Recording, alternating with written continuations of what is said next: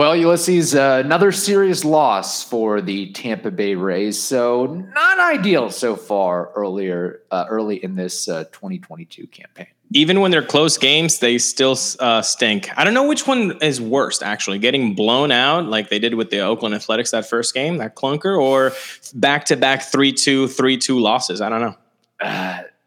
Yeah, we'll discuss. It's not fun. It's still an L. Yeah. At the end of the day. You are Locked On Rays, your daily Tampa Bay Rays podcast, part of the Locked On Podcast Network, your team every day. Hello, my name is Kevin Weiss. I'm Ulysses Zambrano. And we're the host of the Locked On Rays podcast, part of the Locked On Podcast Network. Thank you for making Locked On Rays your very first listen every day. And remember, Locked On Rays is free and available on all platforms, including YouTube, at Locked On Rays. Today's episode is brought to you by BetOnline. BetOnline has you covered this season with more props, odds, and lines than ever before. BetOnline, it is where the game starts. Ulysses, to answer your question, all losses suck. Yeah. If you're a fan of the Rays, but I'm almost leaning towards getting blown out, having a clunker, as opposed to knowing that those games, those 3-2 losses were so well within reach and you blew it. So that really is frustrating from my perspective. I agree. And also the time spent giving your attention to something that's not going to give you a lot of benefit. It just, it gets you angry. It gets you frustrated. And ultimately, of course, again, with our blinders on, this is a sport. This doesn't really change our lives. Yes. But it's entertainment. And when your entertainment of choice does not give you the benefit of good emotions, then that sucks. And I think that's what the Rays fandom has been suffering for most of 2022. And back-to-back 3-2 losses where there was definite instances where you could get over that hump. And then you don't, it really stinks. It really does. And we'll get into that, of course. It just seems like, whoever directs Game of Thrones is directing these games for the Rays. Like the ending of these games. It's very, very disappointing. All right. Nice. Good one. Yeah. I was going to jump at that segue with the Apple TV thing. I want to hear your thoughts on this, on the Apple TV Friday Night Baseball scenario, where, again, that was the only option if you're a Rays fan to take in that game. I guess you could listen on the radio and listen to MLB Game Day audio, but if you wanted to watch the game, Dwayne and BA were not going to be working it on Bally Sports. So your only option was Apple TV. Yeah, and let's take it step by step here. Okay. Number one, the camera angles, the crispness of the image. Wow. I was blown away. I mean, it looked like I've never seen baseball that way before. The graphics were very, very clean, and it seemed like super, super, super high definition. Yes. I don't know what it is, what the cameras, maybe 4K. Yeah. It's like with football games now on, CBS and Fox. It's like, it almost looks video game like. Yeah. No, and the camera angles that they were using, sometimes I've never seen those types of camera angles being used on a baseball field. Yes. It really got you into the game. I loved it. I mean, that part of the broadcast was impressive. It really was. Now, I'm not a Apple TV subscriber. I've got enough subscriptions going on. I don't need one more on my plate. But if you are an Apple customer and you have an Apple ID, you could log in. Although I didn't know what my login was, so I had to change my password and go through it took me for real like 15 minutes to actually log into the thing. But once I did, I was like, okay, I'm actually finally getting around to watching some baseball. And really the first thing that jumped out to me were the graphics too. Yeah. The score bug? Yeah, the score bug. Oh my gosh, that was clean, very clean. And I loved how they incorporated some probability stats and some bumper music and showing you what the song was coming in and coming out. That was cool. Right corner of the screen. So How'd it you was feel like about the odds. Did they enhance your viewing ability? That they take back some of it, the drawback? I thought it was interesting because it's something that I had never really seen or focused on before. I wish they would have incorporated some different stats instead of just using that, as it seemed like that really stagnated on the probability of reaching base or striking out. I wish they would have incorporated some of the more advanced StatCast, sort of like the Nerdcast does with ESPN, like really broaden it, explain it, introduce some more of that. I feel like they could have gone above and beyond with that. I agree with that. I think it kind of like the first 4 innings, I was like jazzed up. By the 8th, I'm like, come on, give me something else. So I agree with you that maybe maybe adding a little bit more stuff would have been nice. But the way that they added it was so good. Like it did not hinder anything from the broadcast, from the game. You could still be on it. It also kind of, talking about it negatively, you're always, as a fan, and no matter who's up, you're like, okay, let's get a hit here. Let's get something positive going. But when the probability says Mike Zunino has a 65% of striking out, I'm like, well, don't tell me that. And then he ends up striking out. And I'm like, damn it. Well, that kind of took away from my positivity that everything is going to work out every single at bat. So I guess that was a little bit of a negative, but I agree with you. I think the way that they did it, I think you should just go full throttle on it. I mean, tell me the exit velo, tell me the launch angle, tell me the ex-woba. Show me, did they even really show any of the shift? Once or twice. Or the how often a guy is shifted against? The spray chart, I think, happened with a lefty. I think it was... who hit the home run on Friday evening? His dad played in the major leagues. I forget. For the White Sox? Yeah. I can't remember. But not Berger. Somebody else. Was it Gavin Sheets? Maybe Sheets, yes. It wasn't Sheets. It wasn't a home run. Sorry, I think he got a double. But anyway, the point is, with him, they showed the spray chart. And Franco was not actually playing as he should have. He should have been a little bit shifted more towards the right-hand side of second base, and they actually made a note of it on the broadcast. Okay. Question. I want your honest opinion on this. You will get it. Well, that's what we hope. Yeah. The play-by-play and color commentary. Thoughts? It was very... milk toast? Yes, bland, didn't really learn much of anything. It was very beige. It was like, but you know what? I'm again using my favorite, phrase of 2022. Let me red team this. I gotta watch that show if you're gonna keep using red team and blue team. I know, right? Is that like a conservative Democrat thing? I assume that's what they use it in that show. News. Oh, maybe. I think maybe it was for a political debate. What would the conservatives say? What would the liberals say? No. I think it's just like a term as like a red team. Like this is the team that's going to poke holes on the story. I don't think it's politically or anything. I'm watching House of Cards. Rewatching House of Cards, I should say. So there you are. I'm getting into that.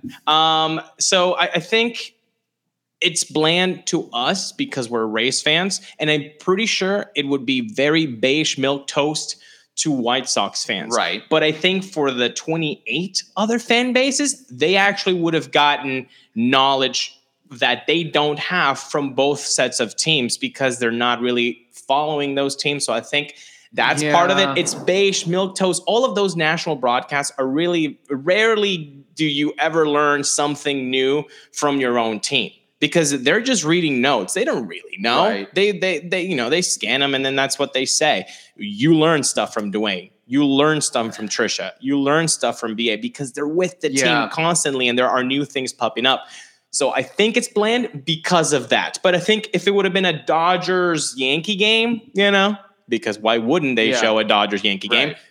I think we would have learned something. And we would feel differently. You don't think so? Maybe to some extent. I still think...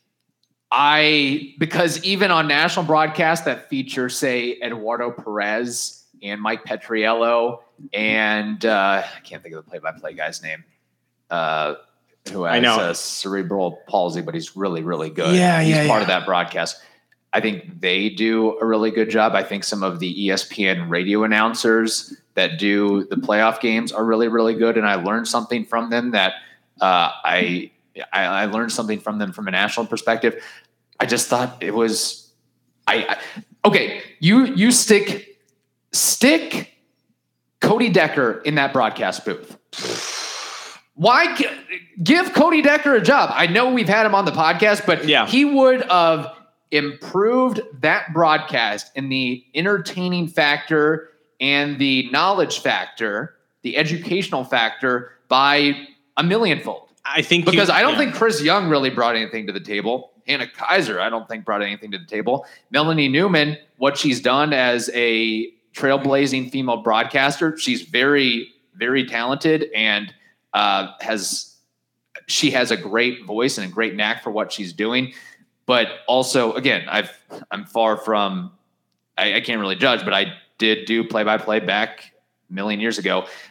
She comes from the radio end of things, and this is a TV broadcast. And when you're doing radio, you got to talk constantly. Yeah. So she didn't really necessarily let the broadcast breathe. Yeah. Like Dwayne Stats. Yes. Sometimes it seems like Dwayne Stats will let the broadcast breathe way too much, like he's lighting up a cigar or something, and taking 45 seconds.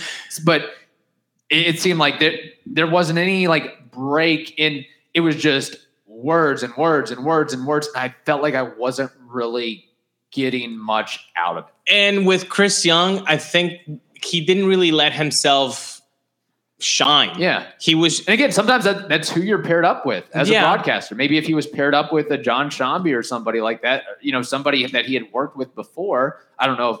I assume that he'd probably never worked with Melanie Newman before. I don't know. But Hannah Kaiser, she did do a good story on Wander Franco in his 2020 run and how he used to look up, the Rays playing in the suite. Sometimes he didn't in the World Series because that was a good tidbit. It was a good bit. Yeah. No, but this is where I'm going from. It was a good tidbit, but I had already read that article on Yahoo by her. Yeah. So she was just regurgitating, which again, how many other things pop up, but that's why I think it was bland, because they have the big, broad picture, but they don't follow the team day to day. But also I sometimes learn things from national broadcasts that I don't learn from Dwayne and BA, where they're able to sit down with Kevin Cash in a room and get some of those big picture stories and those tidbits that you normally don't find. Look, at the end of the day, I think it's a cool thing that baseball is doing and partnering with Apple TV and trying to promote a Friday night baseball sort of a deal, especially with, this is the time to do it and really incentivize that and keep the graphics going. But I would like to maybe have a rotating cast of broadcasters, which I guess they would. That wasn't the only Friday night game on Apple TV. No, but I think Hannah Kaiser and Melanie Newman have been the ones on it. I don't know if Chris Young has been the other guy. I would just say get Cody Decker involved some way or somehow. That guy just has the personality. I mean, you guys, if you haven't seen our show with him, it was like 90 minutes of just pure baseball talk. It's fantastic. Please go check it out. Interview with Cody Decker. You know what? I got one better. If Kevin Goldstein wasn't hired by the Minnesota Twins, do like a game night with Kevin Goldstein and Cody Decker. Oh, that would my gosh. Because you would learn some SH, you know where I'm going. Sugar Honey Iced Tea. And you would also, you'd have to get cigars involved, honestly. 100%. Imagine that. Just a night. Just imagine a Rays baseball night with Kevin Goldstein, Cody Decker, Dwayne, BA, Trisha, cigars, bourbon, beer.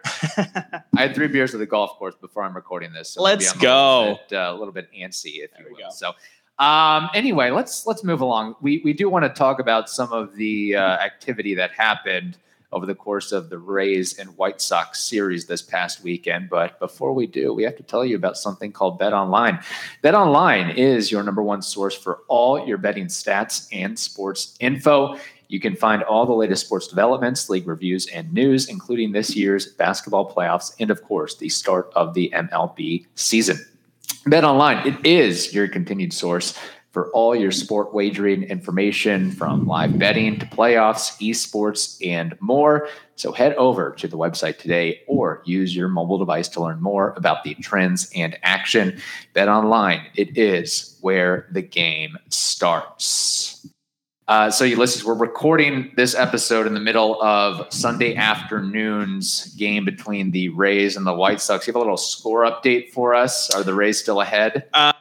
Well, right now it's on a commercial break, so we will find out whilst we talk during this segment. But I can man, the offense has been really struggling. Yeah, it's not good when you scored. It's hard to win when you score just 2 runs. I mean, 3 runs or less in the last 5 out of 6 games. Yeah. Now, in their defense, to some extent, the Rays have faced some tough pitching. Thank you.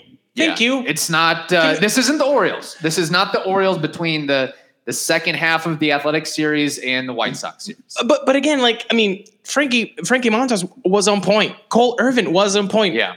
Mr. Blackburn, P. Blackburn, was doing pretty good himself. I didn't watch that game. And his other outing, Blackburn's, I think was on Saturday. I forget against who. He did pretty well too. Yeah. I think he kept his opposition to 1 run too. So he's having a revelation season. Dylan Cease and Michael Kopech are legit. So you're really running into a wall, and I really thank you for bringing that to attention, because fans forget that the other team is also trying to win. Yeah. Too. Those guys also want to keep the Rays at bay. They also have scouting reports on Wander Franco and Ji-Man Choi. Those 2 reports are not really working right now because those 2 guys are steaming hot.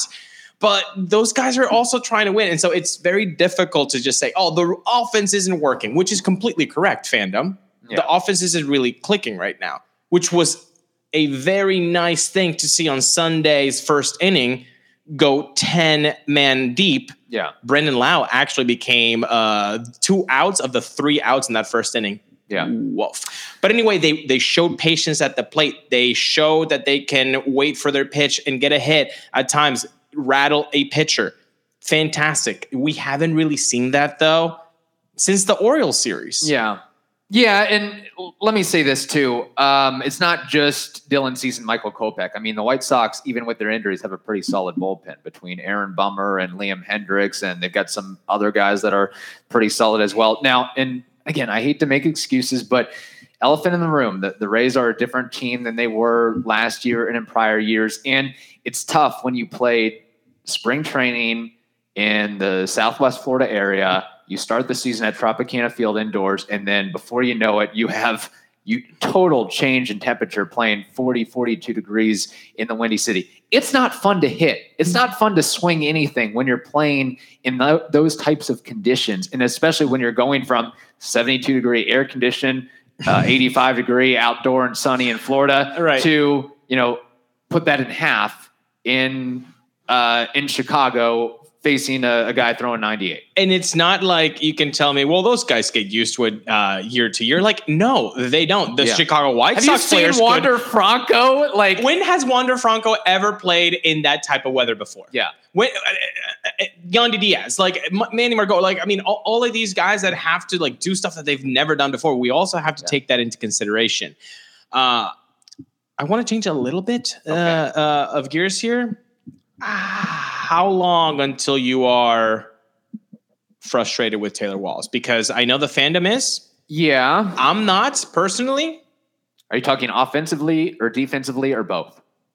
Both. Yeah.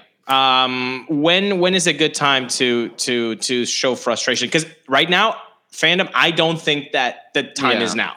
I still think it's too early, and I still think he's kind of gotten a bad rap of he's always been a shortstop his entire life, and now that he's moving around a little bit from third base to second base to shortstop, you can be the best. You can be Omar Vizquel. Omar Vizquel's still going to make errors. Yeah, and I know that was a bad looking play, and he's not. And I know Taylor Walls, I don't think is ever going to have that great of a bat. I'm looking for him. He started off hot with the Rays those first couple of games against the Blue Jays and Dunedin, I guess. Yeah. But I see him as defensive specialist, guy off the bench. I don't know if he'll ever have a season where his OPS gets above 700. I'm just saying. I don't see. He's there for his glove. I think that would be problematic if he becomes that. A 680 OPS guy with a short glove. It might even be lower than that, yeah. Especially if he's not playing every day and it's haphazard positional movement. Is there room for a guy like that? On a 26-man roster? We'll see. I think for the Rays, because of the value they place defensively and because of the versatility and be able to move around. But I would say that learn how to bunt or something. I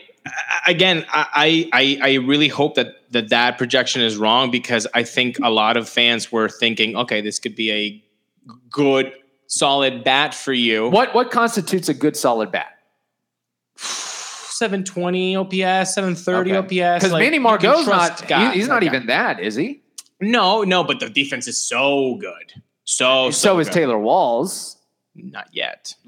Well, I know it's changing positions. It's early in the season, but we've never seen Margot have a rough time like Taylor Walls. Also, again, Manny Margot is consistent and clutch too. Like when you need an RBI single over the shortstop or second baseman's head on an off-speed pitch or a fastball, he usually delivers. He's not gonna, bring you that flash, but it's like the teams continue to attack and go after him in high leverage positions, and he usually, punches one out there for a base hit. And for again, analytics, just plug your ears here. Oh God. But let's talk. Okay, OPS is not 720, 730, but let's talk about batting average. I know, people. I but it's a stat. Yeah.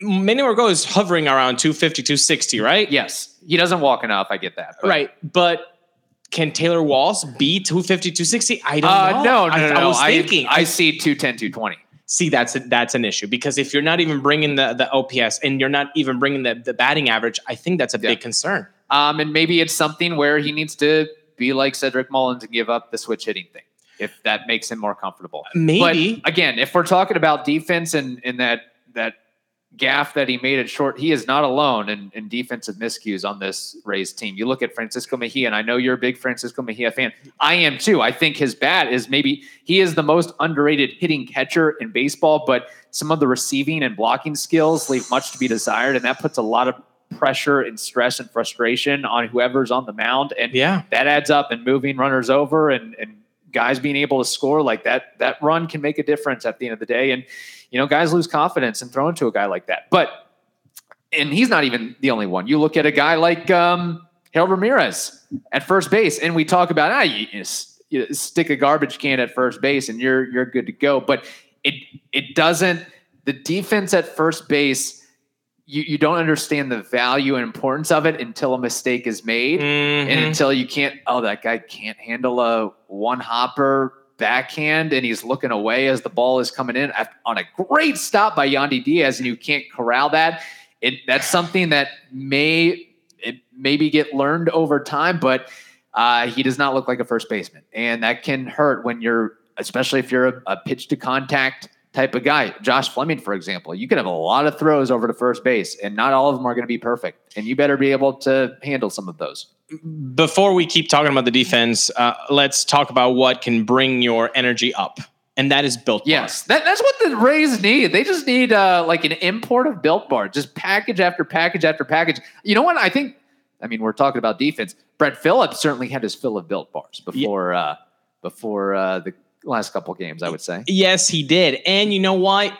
Why are they the best protein bars out there? Because they're delicious and they're healthy. They're healthy because most candy bars are around 200 and 300 calories. Built Bars are not. Most Built Bars contain 130 to 180 calories and a bunch of protein too, sometimes even as much as 15 to 17 grams in protein. So it's really, really good for you, and they're delicious, covered in 100% real chocolate. So what you have to do today is go to Built.com. And when you go to Built.com, you're going to choose all of your favorite flavors and use promo code LOCKED15. That will get you 15% off your order. So today, go to Built.com, choose all your favorite flavors, then use promo code LOCKED15 to get 15% off at Built.com.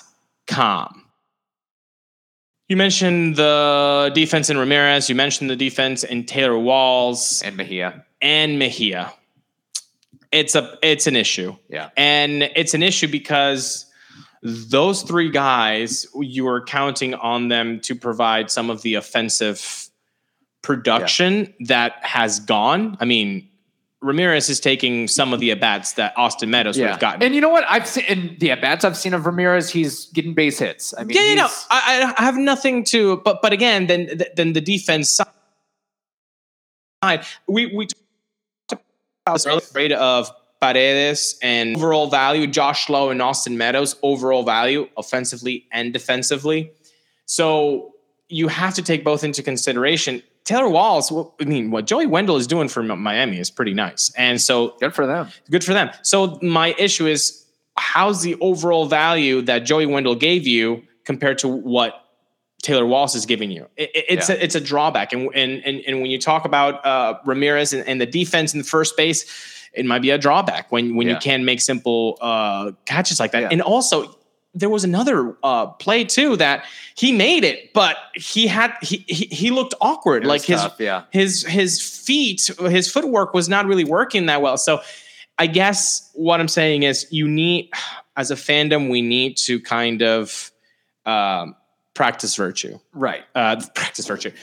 Patience is a virtue. Yeah. We have to practice patience. That virtue, yes, which is point. Patience this year, because it's not the same lineup. So the WRC plus, the OPS, that's not going to be the Rays same. aren't finishing second in baseball in runs scored this year. And defensively speaking, I thought they were going to be better than this. Yeah. And again, it's still, I hate to say this, it's so cliche, but it is still early. These are new players. They're still trying to get their footing under them.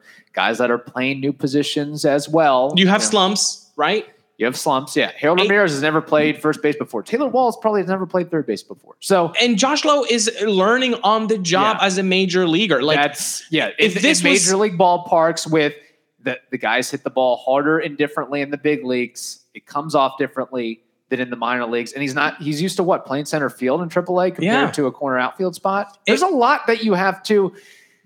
It's sometimes we just have to. You said it very well with the patience thing, like.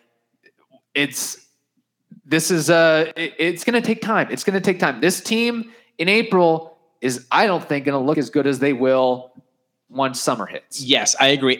Again, and if this were the summer and they had an 4-6 record, a 4-5 record, a 5-5 record for the last 10 games, would we be looking at it the same way? No. We're all jazzed up because it's opening week and the magnifying lens is like zoomed into 1,000. Right. So everything seems like, oh my gosh, that was a horrible mistake. Oh man, the defense is really not working. Oh, the pitching, the bullpen. All of these things are magnified. So I think we also need to take that into account. And again, there's not a lot of margin for error when you're facing these good pitching staffs and a team that is struggling offensively. Not only the defensive end of things, but the base running and the gaffes that we've seen over the course of this series, a la Kevin Kiermaier, a la Yandy Diaz, a la Randy Arozarena at times. So that's something that has to get shored up like that. And running yourself into outs is not going to help you whatsoever. So it's just all part of it. Can I also say this? I hate to... Hey, it's good that we saw two Rays pitchers go 5 innings, Corey Kluber and Drew Rasmussen. But and I'm not saying this as I think Drew Rasmussen is going to be a fine pitcher and has provided a lot of value already for the Rays. But I watched Drew Rasmussen, and I don't know if I've ever seen a pitcher that throws 98 that gets hit as much and as hard as it does. Like, he does not miss bats. It's crazy how guys are pulling that 98. Guys are squaring up that 98. Like, it must not have any movement or spin. It must be the straightest fastball whatsoever. And it's scary. He doesn't get enough extension. Like 98, it to them it must be looking like 91 or 92. It's scary how hard it gets hit and how often. Yes, like it doesn't put you at ease. I mean, the results are there, which is kind of crazy because you don't want to just like, okay, just throw him out there. But like, it's insane how much NBA just. I don't just put him in cavernous ballparks or in cold weather. Or you gotta develop that third pitch, that little slutter, that little cutter, which apparently that's what he was featuring in that Chicago White Sox start. But some maybe a little bit more differential on it or something. I don't know, but it is very, very scary. Also, just before we close out, if you had to take one that you hate the most, the sloppy defense or running into outs in base running, which one of the two does it anger you the most, frustrate you the most? It's more uncharacteristically of the Rays. Base running errors or defensive mistakes? They both really suck. I mean, just to pivot off that, I would just say loading the bases and not scoring a run off of that really, really is frustrating. I would say just to start, the KK running into and out at third, we've heard it. Don't make your first or last out at third. He should know that. He should know better. That really sticks in my craw, I would say. Yeah, I think the base running pass, the base running errors really. Yeah. I mean, Arizarena was really lucky on that Saturday game, but like again, too much. Manny Margot try to advance from first to second, which I usually love, but like, I mean, and there should be a better base running team with the athleticism and dynamic. Right. So I think that one's a little bit more jarring to see those errors because these guys are really good athletes, like most of them. Right. Yeah. So you would think that would be more shored up as of this point compared to maybe the defensive end of things. So the Rays, of course, we don't really have much time to preview their upcoming series against the Chicago Cubs. It is a 3-game series. Every game is at 7:40 p.m. Eastern time. I'm sure we'll talk more about the Cubs as the week goes on.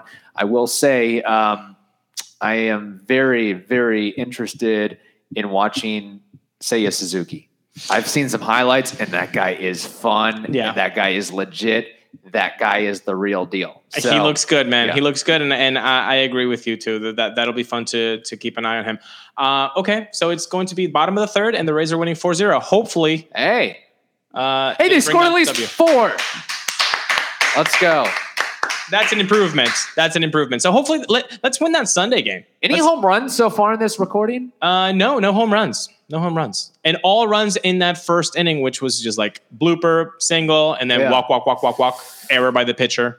Who's pitching for the White Sox? Oh, God, I forgot. Velasquez. Okay. It's Velasquez. All right, that makes sense. Well, question. Did the Rays hit a home run on Friday or Saturday?